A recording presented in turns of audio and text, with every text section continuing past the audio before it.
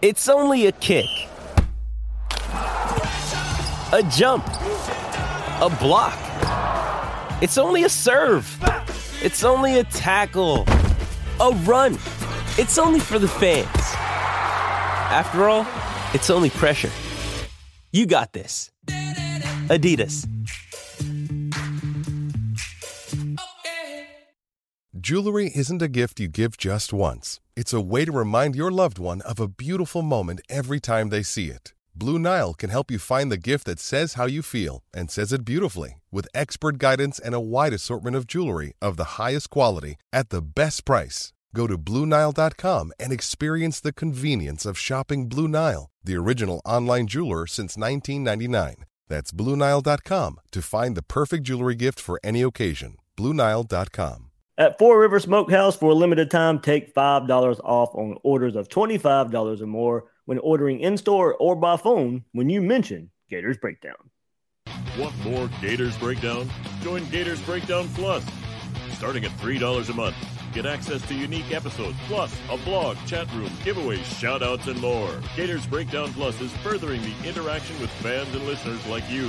Head to GatorsBreakdown.supportingcast.fm to join Gators Breakdown Plus today.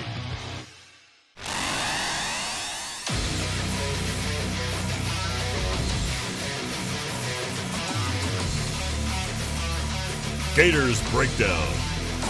Because there's never a dull moment in Gator Nation. The Gators Breakdown Podcast is ready to go. I'm your host, David Waters, and you can find me on Twitter at GatorDave_SEC. Florida LSU week. Florida travels to Baton Rouge on Saturday noon, 11 a.m. local there in Baton Rouge. Gators, Tigers, one more time. Doesn't have the stakes it used to have, but still a big game nonetheless for both schools here. Different reasons, I guess you could say, this year. But Tigers, Gators going at it once again. Joining me for this episode will be Blake Ruffino from Are You Serious Sports. He'll join us to talk and preview LSU. Everything going on there, of course. Not everything's on the field there in Baton Rouge. You got a lot of stuff going on behind the scenes, Coach O. So some of the conversation will go off the field as well, so you guys can get a sense of what's going on around LSU. Of course, we see it from afar, but then we'll get Blake in here to dive in and give us all the details there of what's going on in Baton Rouge on and off the field ahead of this matchup between the Gators and the Tigers. So plenty to get into. And, man, ready for this game. Florida's got the bye week after this, so you think Florida's got to go pedal to the metal when they travel to Baton Rouge to take on the LSU Tigers. So, without further ado, I'll bring him in here. Let's go ahead, get it started. Blake, man, thanks for joining on and hopping on Gators Breakdown once again. Everybody, Are You Serious Sports? This is where Blake talks LSU day in, day out. Blake, first of all, I got a lot of our Gators Breakdown listeners may know you from the past and stuff, but a month ago you had to deal with a whole terrible hurricane that ravaged through Louisiana and stuff. So update everybody out there from the Gator side of things. Hopefully everything's okay. You and your family are kind of on the recovery path there after Hurricane Ida. Yeah, well, Dave, I appreciate you having me on again. This is the second day that we're back in studio.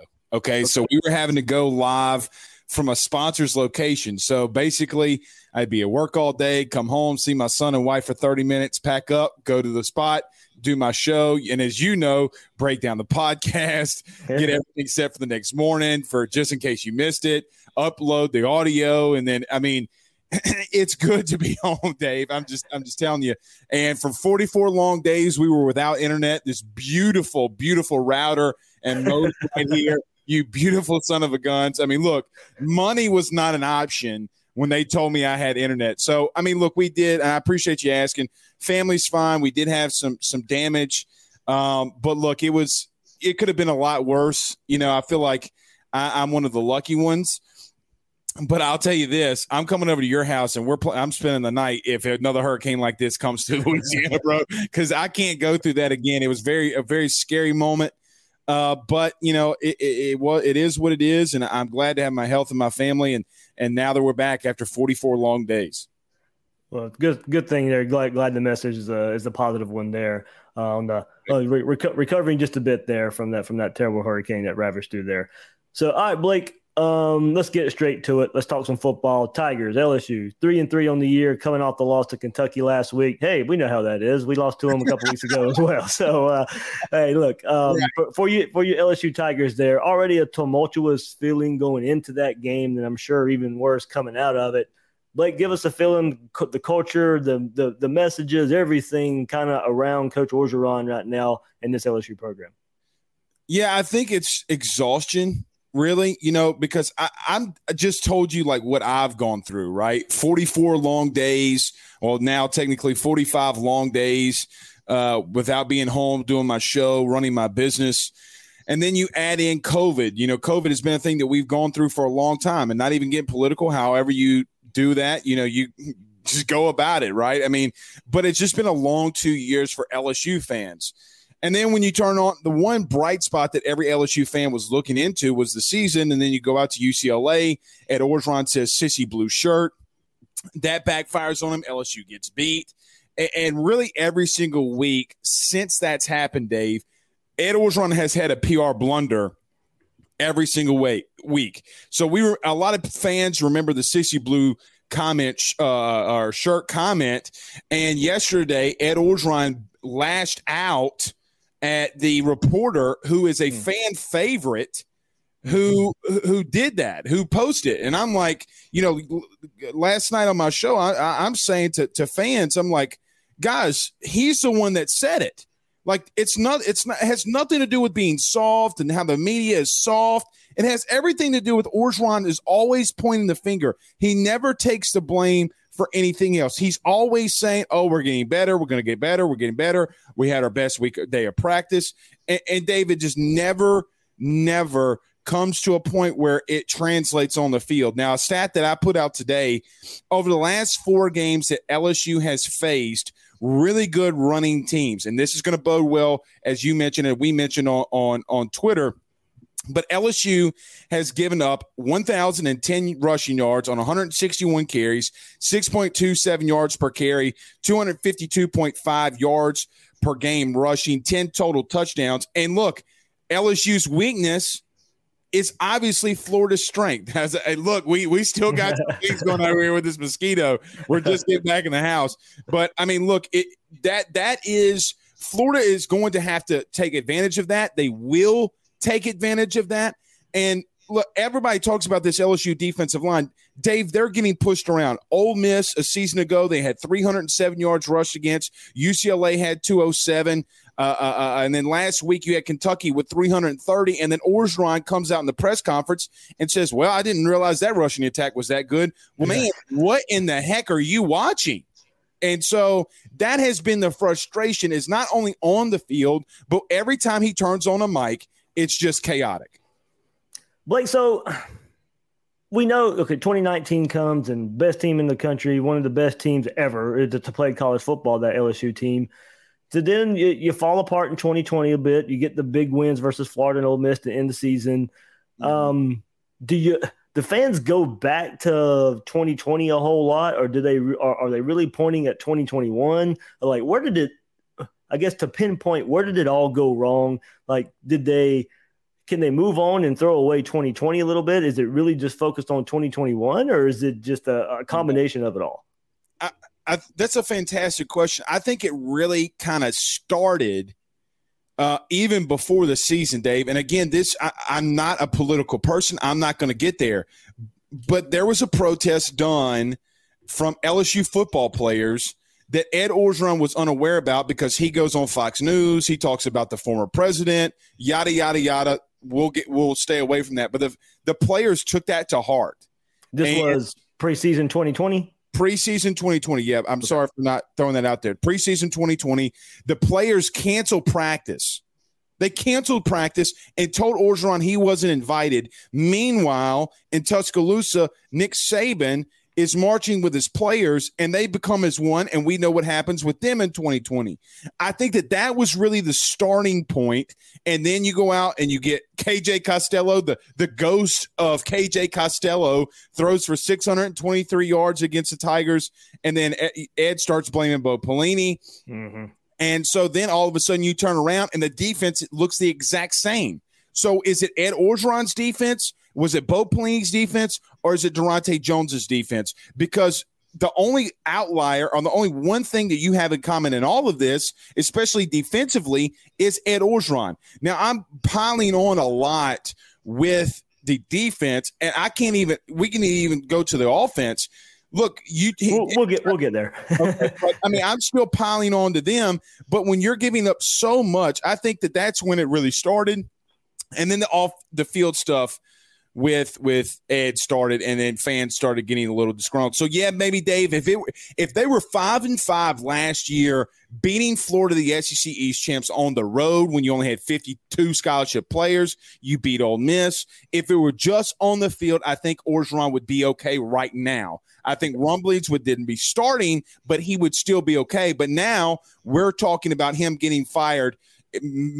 Really, Dave, maybe Sunday. Or it could be the following week after he loses to Ole Miss. So, or if LSU loses to Ole Miss, I should say it like that. So that's really how it all is starting to unfold for Ed and really this entire coaching staff. Whew, what a crazy fall from grace, man. It's very, very crazy. So, all right, let's go on to the field a little bit, and let's take big picture because I think we have to start here. We'll go position, in position groupings a little bit here as well. But big story right now, and almost is kind of the same way it was last year. LSU missing a ton of players coming into the Florida game. This time a little different, mostly due to injury. Of course, wide receiver Kayshon Boutte injured versus Kentucky. Ali Gay, same. He's out. Joseph Evans, Major Burns, two other defensive cogs there for LSU. And that's already on top of Derek Stingley, defensive end Andre Anthony, safety Todd Harris, running back John Emery, who's ruled ineligible. A couple more players out there as well. So, Blake, man, it's pretty astounding looking at the injury and the missing player list for LSU. It's astounding. And another thing that's piled on to add in this staff, Tommy Moffitt, the strength and conditioning coordinator, has been at LSU for 3 national titles. And obviously everybody remembers the 4th national title that Alabama came back and beat LSU in that epic 2011 season. They have injuries. They're not conditioned well. They don't look like they want to play anymore. And, Dave, it's crazy because I want to talk on the field with you, and we can, but I don't think that LSU just as a team on anything has an identity. The only thing that they've been good at, and I hate to even say it like this, knock on wood, is having players out. And that is where, the toughness, you have to question sometimes the toughness of the players. But when you're not motivated and you hear the outside noise about your coach getting fired, I mean, things start spiraling out of control. And look, the defensive line was a strength coming into the season. They're still getting run over the offensive line. And look, we're about to do a segment where Blake was right, where Blake is wrong. I was definitely wrong on this offensive line. They continuously are missing guys in pass pro. I think that's got a lot to do with schematics and not communicating well with the offensive linemen on what they're trying to accomplish and run. The running game finally had some life last week, but it was because they're doing things differently schematically. They're trying to run long, and I want to say this that way because it's like maybe just a common knowledge, but long passing concepts. LSU did that a lot in 2019, but what they did was if Joe saw that it wasn't there, he dumped it off. But, Dave, this isn't 2019. You have to be able to adapt to your personnel. Thank you, Dan Mullen. I mean, a lot of people on my show call Dan Mullen the witch because he's just such a great offensive play caller. So they just don't have an identity. They can't adjust. After the first 15 plays scripted, LSU just isn't that good on either side of the ball.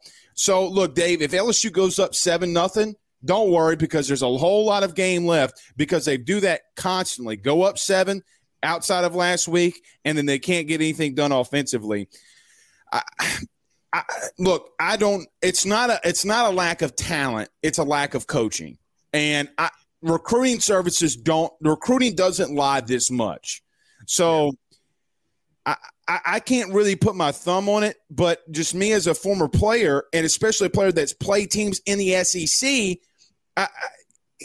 Dave, I don't understand what they're doing schematically. Like, have no clue. Getting the coach's film and they're trying to do something, I'm really baffled. And I can't believe that I'm saying that. All right, so it starts with their offense. We'll go Max Johnson. Look, he got his first start versus Florida last year in a win in the Swamp. So how would you assess his play so far this season? And let's kind of extend it to the impact Boutte now is not going to be able to bring to the table. So how do you feel about the passing attack moving forward with Boutte out, but still a very talented Max Johnson back there? I think without Max Johnson, LSU maybe would have one win this season. I'm serious. You know, a lot of people talk about his inconsistency, but when schematically you're not able to do things and you're calling plays, and Dave, they do this check with me. You know, they look over to the sidelines. They can't get plays in on fourth down if they want to go for it. I think that because Max is who he is and the football knowledge he has, he's been able to escape some of that. Look, we saw what happened with Florida, and then we saw what happened with Ole Miss. And I know a lot of people say, well, then people had a whole summer to scheme against him, but you couldn't scheme against the offense that Steve Ensminger, the former offensive coordinator, ran. I just think that he's confused because I think that they're trying to put too much on his plate. They don't give him the ability to check out of plays if he needs to. So I would give him, in a grade-wise, maybe a B+. I mean, he's going into his 8th start, or I think, this would be his 8th start coming into this game. Let's see, 6-2. Yeah. So, no, excuse me, 9th start. And so I think that he's done fine. Without Kayshon Boutte, though, how's it really going to go? Does he start just letting it rip more now because he's not trying to force the ball? But then you look at this and really this offense at times outside of a couple of plays, you know, the stats for Kayshon Boutte is fantastic, but they might target him 6 or 7 times a game and he might have 5, 6, 7 catches, but then they'll go a whole second half against Auburn when Auburn's starting to creep back up, and then they don't go back to him until the final drive. So I think that without his favorite target, it's going to be tough, especially with Ty Grantham, who I think personally from a schematic standpoint has turned a lot of things around. Look, they got physically they got pushed around a little bit against Kentucky, but hell, everybody is right now. I mean, it kind of is what it is. But I think that they're going to give Max some confusing looks, and without his best target, I think that it could get ugly really early. Blake, you mentioned there a little bit, Blake Ruffino from Are You Serious Sports joining us right here to preview these LSU Tigers. Of course, probably one of, if not the best rushing performance last week versus Kentucky for LSU. The run game has had a struggle so far this season, as you mentioned. Did you see anything last week that LSU may be able to use to their advantage moving forward? Yeah, they're running power and gap schemes. So what LSU tried to do for the first 5 weeks, they want to run inside and outside zone. So basically, for people who do not know what inside and outside zone is, coming from a former center, you're basically wanting to double team whatever way you're running. So if you have a one technique, which is the defensive tackle in between the center and guard, you want to get a double team onto him, and then you want to get that guard into the second level. The goal is to get as vertical as quickly as possible while getting pushed.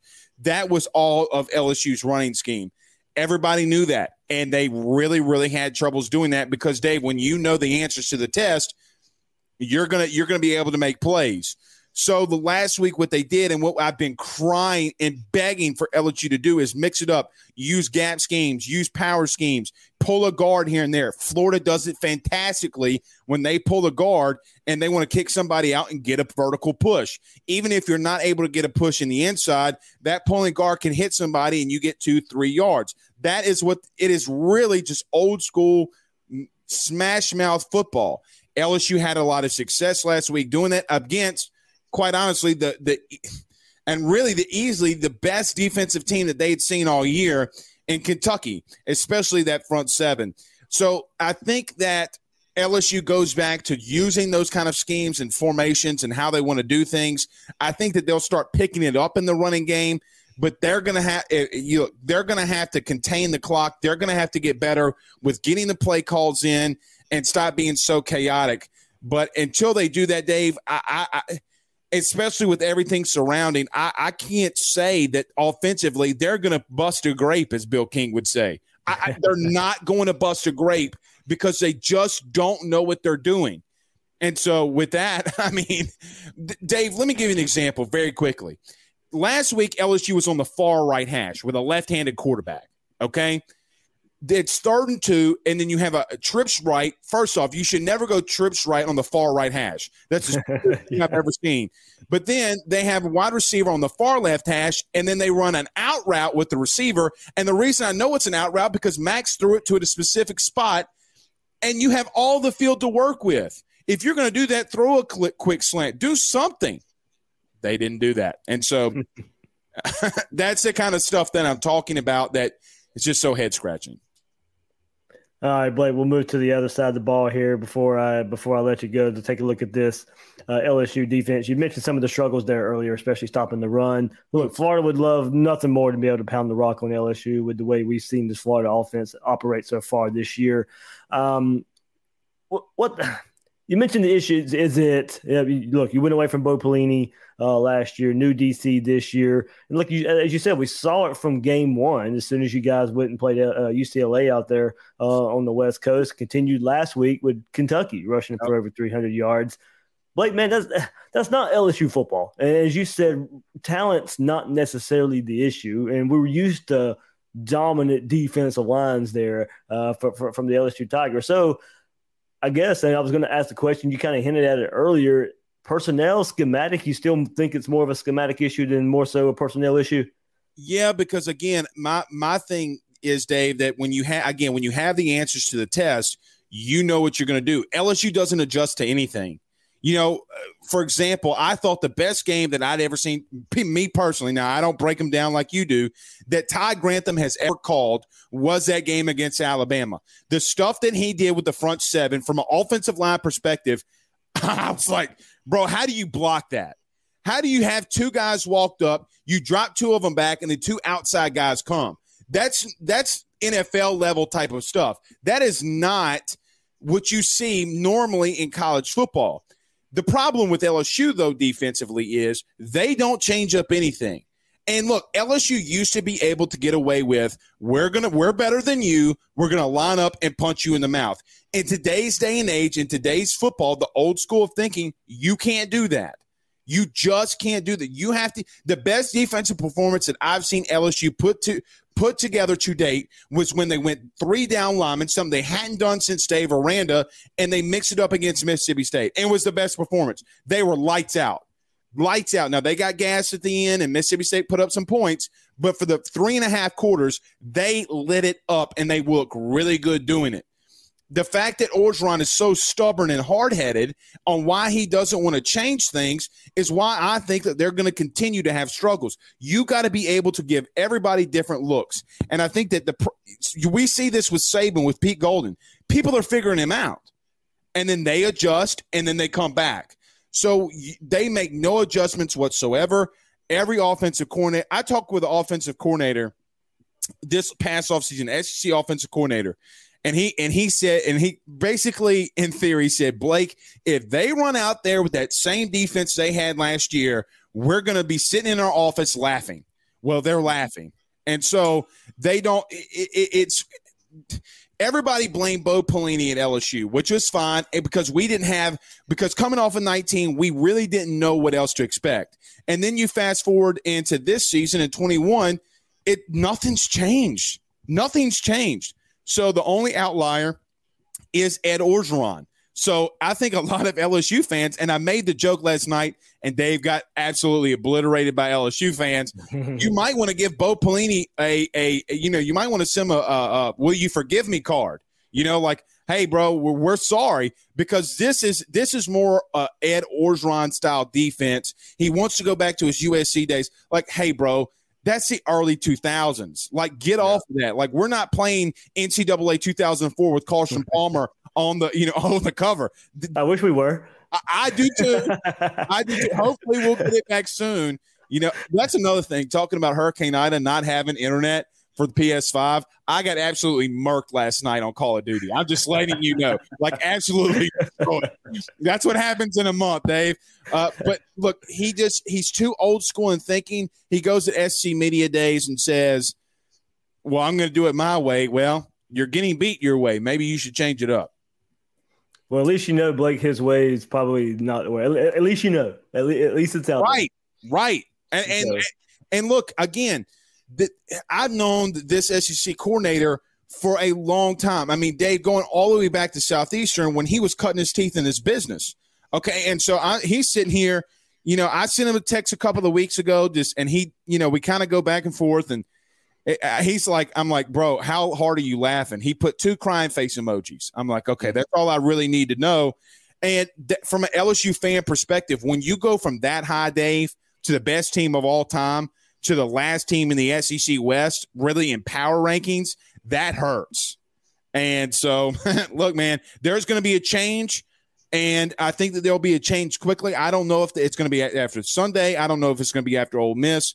But just because – and look, we haven't gone into great detail about stuff that's going off the field.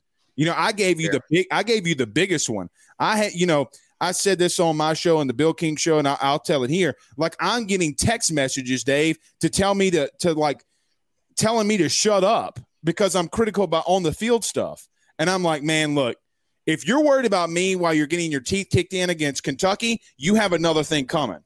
Like, we'll see you soon. And then it got publicized on Twitter, and, we go back and forth. But, look, man, I mean, it is what it is. I hate the LSU. I'm not rooting – Dave, I don't want you to win Saturday. I don't want Florida to win. Right. Like, let's get it twisted. But if you do, I'm not as mad as I normally would be.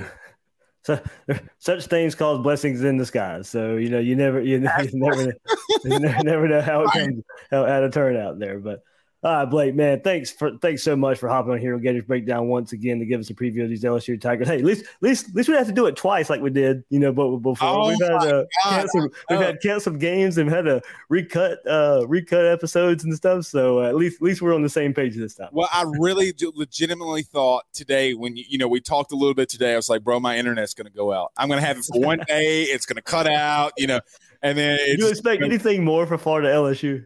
No, I mean, look, this is the fact that this is going okay right now bothers me. How it's like it's too quiet.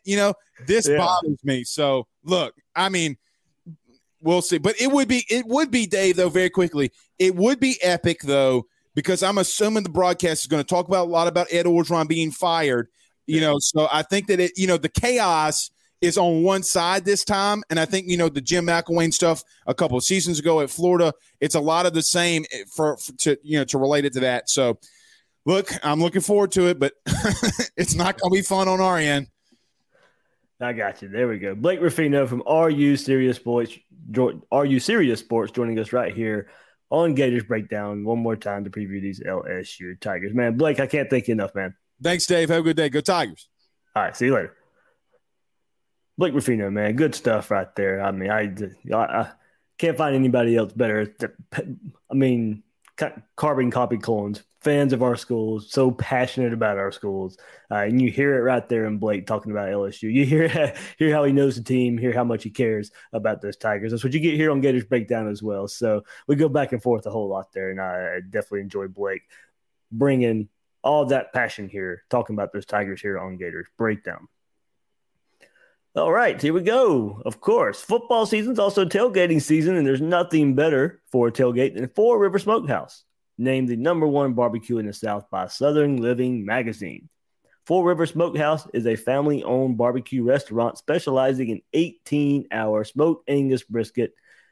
Got to have some brisket, got to have some ribs too. Got to have those sliders, the pulled chicken, the pulled pork. You got to get those with the home-style sides and the fresh-baked desserts at any of Four Rivers Smokehouse's 13 Florida locations.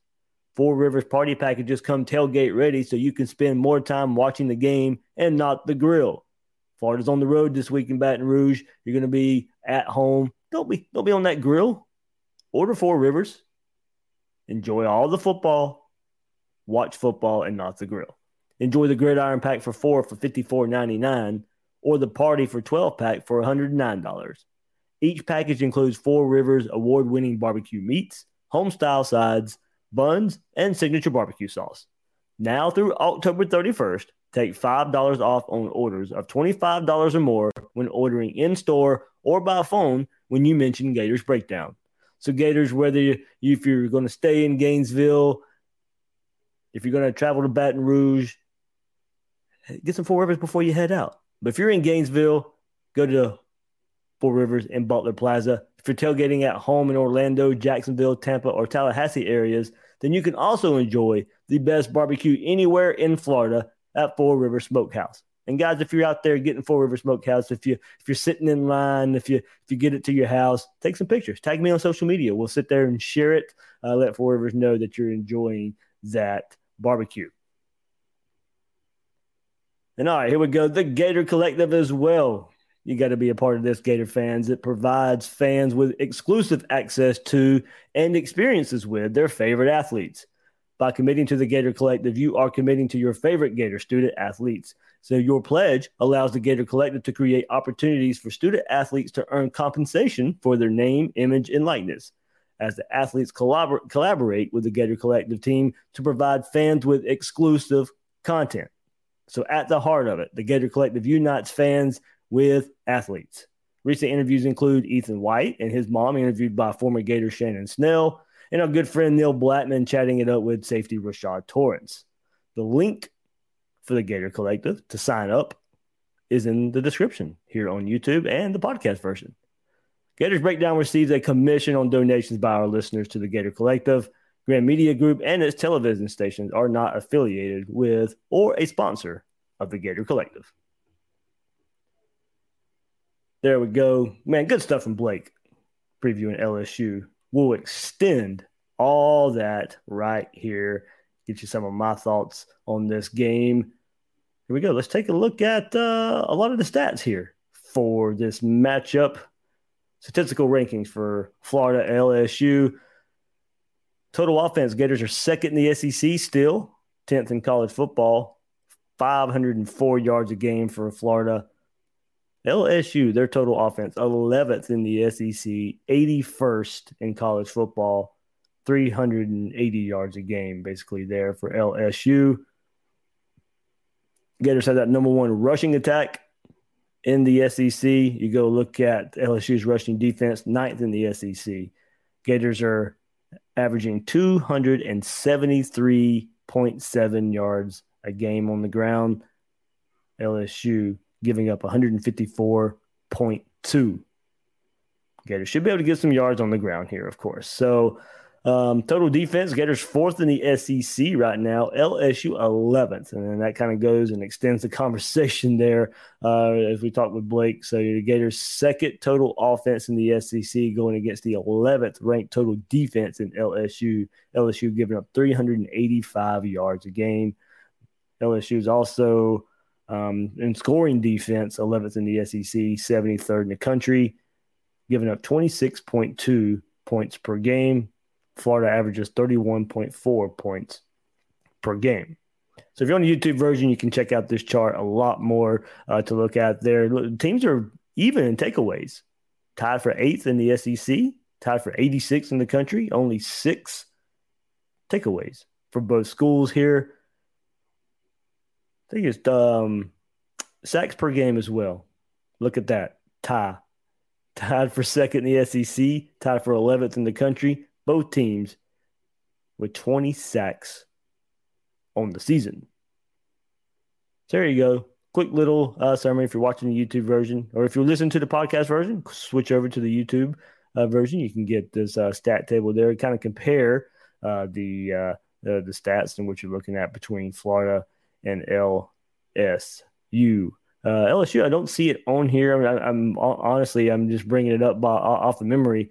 I don't see it on here. They are perfect in the red zone this year, and Florida is 3rd in the SEC and 23rd in the country with opponent red zone percentage at 73.3%. So strength on strength there for red zone offense in LSU and red zone defense for the Gators. All right, so let's take a look even more at this matchup. But yeah, I mean, that sack one there, you know, the comparison for sacks, of course, big big plays in this game, and both sitting right at 20, Florida and LSU. But looking at that, so both teams, as I said, tie for second in the SEC with 20 sacks. Florida's only given up 3 sacks in 6 games, tied for fourth in all of college football. LSU's given up 15, tied for 84th. So there's your difference. Both teams getting to the quarterback, but both teams not giving up sacks. Florida's not, but LSU is. So, all right, LSU's offense averaging 29.7 points and 379.5 total yards per game. Only 83.3 rushing, 296 passing. So LSU nowhere near running the ball as much as we know the Tigers to historically do. Coming off their best rushing performance, though, as we said, 147 yards, 2 touchdowns versus Kentucky last week. Yeah, here's the stat. I knew it was in my head somewhere. LSU perfect 16 of 16 in the red zone this year. 11 touchdowns, 5 field goals. Only one of only 5 teams nationally to remain perfect in the red zone this year. So LSU gets down there, you probably just better hope you hold them to a field goal because they are perfect in the red zone this year. So what a better time for them not to be so perfect when they go against Todd Grantham's defense this week. Sophomore quarterback Max Johnson will make his 9th career start. As Blake said, he's 5-3 as LSU's starting quarterback. The 6 games this year, he ranks 7th nationally in passing touchdowns with 17. He's connected on 135 of 219 passes for 1,730 yards and only 4 interceptions. He's thrown at least 1 touchdown pass in all 8 of his starts coming into this game. And in 6 of his 8 starts so far, he's thrown at least 3 touchdown passes. So Blake said, not all on Max Johnson here. I mean, stats can be deceiving, but, LSU's got a pretty good quarterback here, Max Johnson. But how big of a miss is sophomore wide receiver Kayshon Boutte? He leads the nation in receiving touchdowns with 9. NCAA's leading receiver with 9 touchdowns, not going to play versus Florida. He's out for the rest of the season there. Prior to last week, he had caught a touchdown pass in a school record 7 straight games, tying the mark held by Jarvis Landry, Dwayne Bowe. We know those LSU receivers and what they've had there.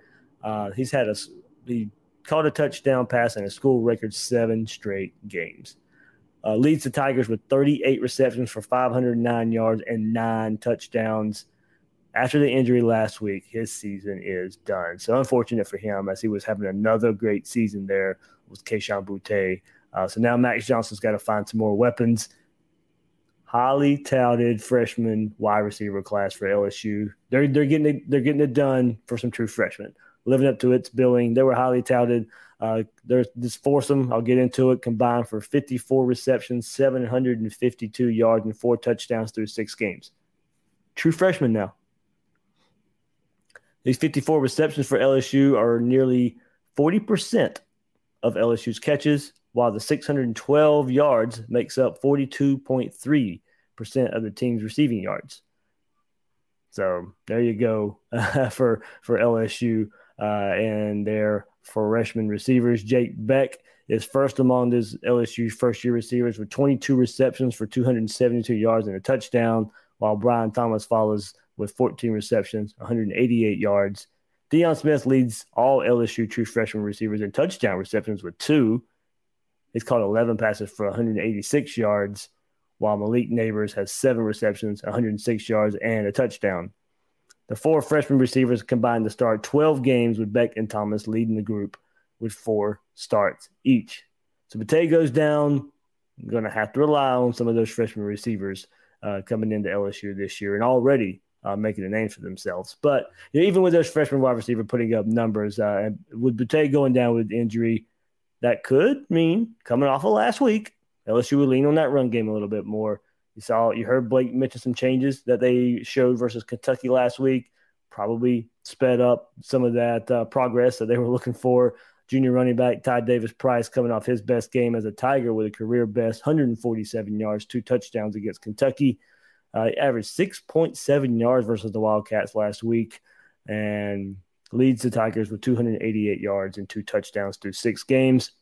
So what does Florida do on defense here when you kind of look at how maybe LSU's offense is going to change? They're going to have to find out if they can run the ball, because that's going to help them if they can, with Bate going down and having to rely on some freshman receivers and coming off of a pretty good performance last week. I think getting Elam back helps. Duh. I mean, of course it does. But, if him out there, given those freshman wide receivers I mentioned for LSU, they'll be matched up versus him. I mean, come on. Who's going to win that battle more times than not? Also throw out there and improving Jason Marshall going against these true freshman receivers. I think big advantage Florida here when you start adding in how the safeties are playing too in pass coverage lately for the Gators. I do expect LSU to get some of the passing yards. They'll get some of those easy yards there that the Todd Grantham defense gives up. But can they hit anything down the field? I don't think it'll be consistent, and I don't expect Florida's DBs to get beat deep with any kind of consistency either, because I think Florida's going to create some pressure up front. And just with those 3 to 4 defenders Florida can bring. I don't want to blitz a whole lot, but get back there in the backfield with Carter and Cox a whole lot and keep putting the pressure on Max Johnson. I don't think LSU will be able to run on this Gators front if you take the whole – look, I know they're changing some things. They put that change on tape last week versus Kentucky. It won't catch Florida by surprise this week after seeing it on film last week. So they may be coming off a good run performance last week, but I don't think they'll be able to replicate it.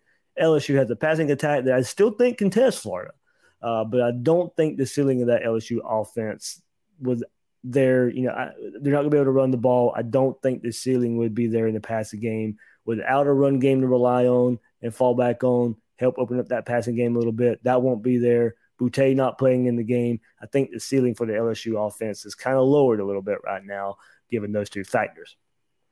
Moving to the other side of the ball, defensively, the Tigers are allowing 26.2 points and 385 total yards per game. You're giving up 154 yards rushing, 238 passing. They do rank, as I mentioned, second in the SEC with sacks, just like Florida, 20 sacks through 6 games.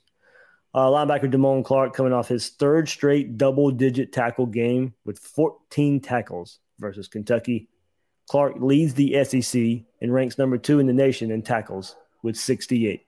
I don't know if y'all can hear these jets behind me. Them things are flying around everywhere right now.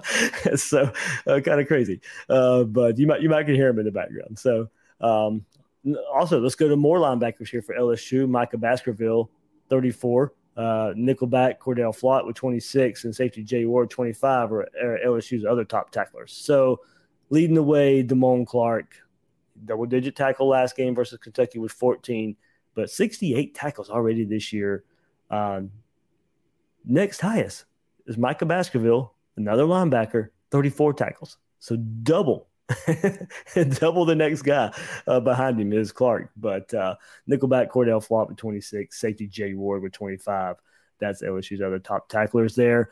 Defensive end, B.J. Ojulari leads the Tigers and ranks second in the SEC with 5 sacks. We got 5 sacks back there with him, B.J. Ojulari. 11 different players have been credited with a sack this year for the Tigers. So many guys getting in on the action there for that Tigers defense.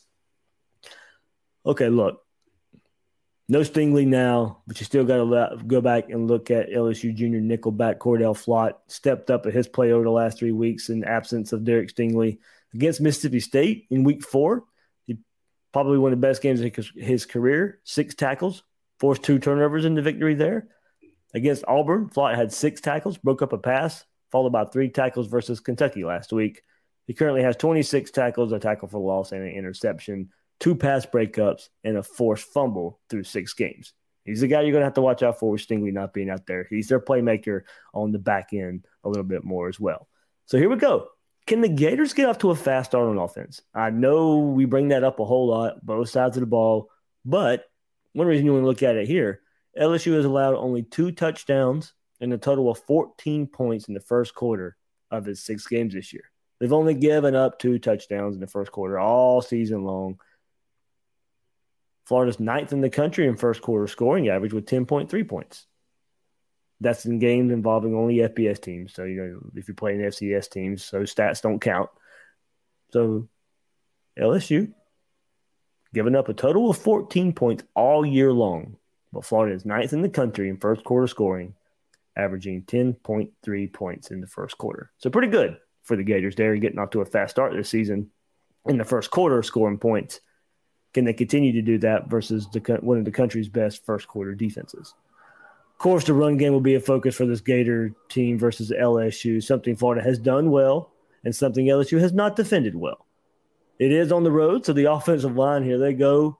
Big struggle on the road a couple weeks ago versus Kentucky. Couldn't fire off the ball, couldn't get the cadence down, couldn't get the clap down. Just out of sync up front for this Gator offensive line. Mullen says they'll be ready. He says they'll be prepared to go on the road this time. So this is where it has to be Florida still try to run the ball and take advantage. I think that's just going to be the crux of your offense. I think you'll find out pretty early on where Florida is in this. But we know if Florida's going to play their best, kind of mentioned it on the last episode of Gators Breakdown too, getting the quarterbacks involved a little bit more, finding a second running back to get yards. Florida still hasn't had any issue the last few weeks, even with the run game production overall going down. Still able to have that one running back put up yards, but not necessarily that second running back. So Florida get back on that trend like we've seen a lot this year. So I expect both quarterbacks, Emory Jones and Anthony Richardson, to get involved in the run game from the quarterback position to help the Gators and help spread out this LSU defense a bit and then keep pounding inside with the running backs. Just how I see that one going. Florida run game, I still think can control this game as long as everything, all the communication issues up front are ironed out and ready to go. All that said, I got a score. 34-20 Gators. I got the Gators a 2-touchdown winner here, covering that spread. But look, Florida, Dan Mullen, need to play a little bit of desperation mode right now. I think LSU would be in desperation mode. In some sense, Florida needs to be too. You cannot leave Baton Rouge with a third loss of the season, especially to this LSU team. I mean, if we give Ed Orgeron credit for winning a national championship a couple years ago, give him credit for beating Dan Mullen last year too. But, I mean, is anybody really going to accept as a Gator fan 1-3 versus Ed Orgeron, a coach probably on his way out? No. Dan Mullen has to go win this game. Cannot lose this game. Now, look, don't get me wrong. This isn't big picture do or die for Dan Mullen, but a lot of goodwill can come from going out there and looking like I think you can, a 34-20 kind of victory there. But if you don't, some goodwill goes out of the window. I mean, some of the fan base has already lost it. You can't go on the road to Baton Rouge and lose to this LSU team. But I do think, you can tell by my score, I think Florida, Mullen show up in this one. I think some revenge a little bit from last year needs to be there. Play for some pride, play for a little bit of desperation. Yeah, all the big goals are pretty much over for this year. But, as I said, you want to go get better week in, week out in this season on a high note. Starts versus LSU this week.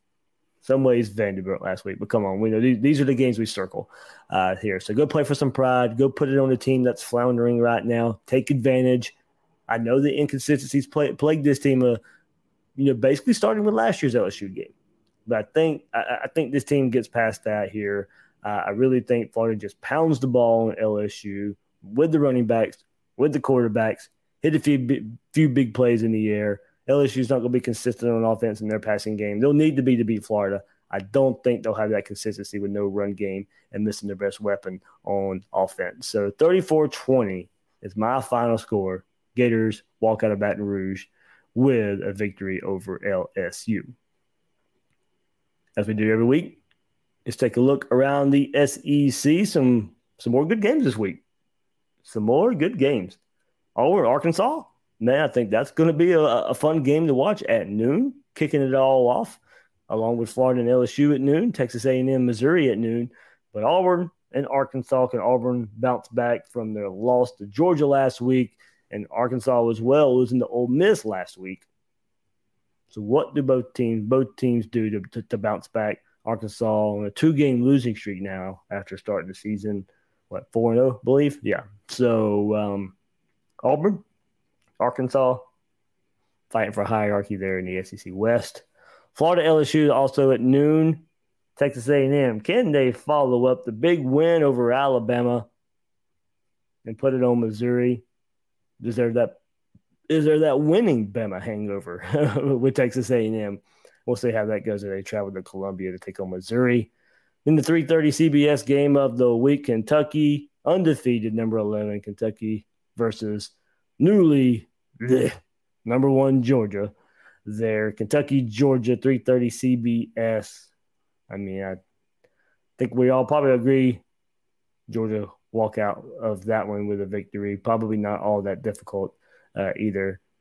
Kentucky, Georgia, fighting for first place in the SEC East. I mean, some people saw that. Not many people saw it, but some people saw that. Not sure if anybody saw undefeated Kentucky at this moment, but there you go. Kentucky, Georgia, going at it at 3:30. 4 o'clock, Vanderbilt in South Carolina. And then at 7 o'clock, the night games here. Alabama, how do they bounce back? I'd feel sorry if I was Mississippi. I'm probably going to feel sorry for Mississippi State a little bit. Bama's probably going to come unleash everything. And that game that game will not be pretty. I don't think. Alabama, Nick Saban going to unleash the fury on the Mississippi State Bulldogs. And then perhaps the funnest game, maybe in all of college football this weekend, definitely in the SEC, Ole Miss and Tennessee. Ole Miss can go out there with Matt Corral and put up a ton of points. Tennessee, ever since only scoring 14 versus Florida on a big scoring barrage in early games the last couple weeks versus Missouri versus South Carolina. Tennessee hosting Ole Miss, 7:30 on the SEC network.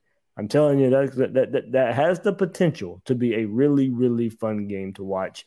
If Tennessee keeps up what they've done the last couple weeks, and LSU keeps up with what we know they can just do out there versus a lot of the competition. So, we weren't able to get that upset like Texas A&M was over Alabama a couple weeks ago, but Ole Miss still firing on a whole lot of cylinders there with that offense and Matt Corral. So, man, some good games. Auburn, Arkansas, I think is really good. Ole Miss, it starts with Auburn, Arkansas, Florida, LSU. Couple good games there, I think. I still like Florida to win by a couple scores, but historically a good game between Florida and LSU, but also to end the night with Ole Miss and Tennessee. So kind of glad we get that noon game there because I think the Ole Miss-Tennessee game will be a must-watch there and then. I definitely want to check that one out to cap the night off there for the SEC. All right, that'll do it for this episode of Gators Breakdown, giving you a preview of Florida and LSU. I'm the host of Gators Breakdown, David Waters. You can find me on Twitter at GatorDave_SEC. Guys and girls out there, thanks for listening to this episode of Gators Breakdown.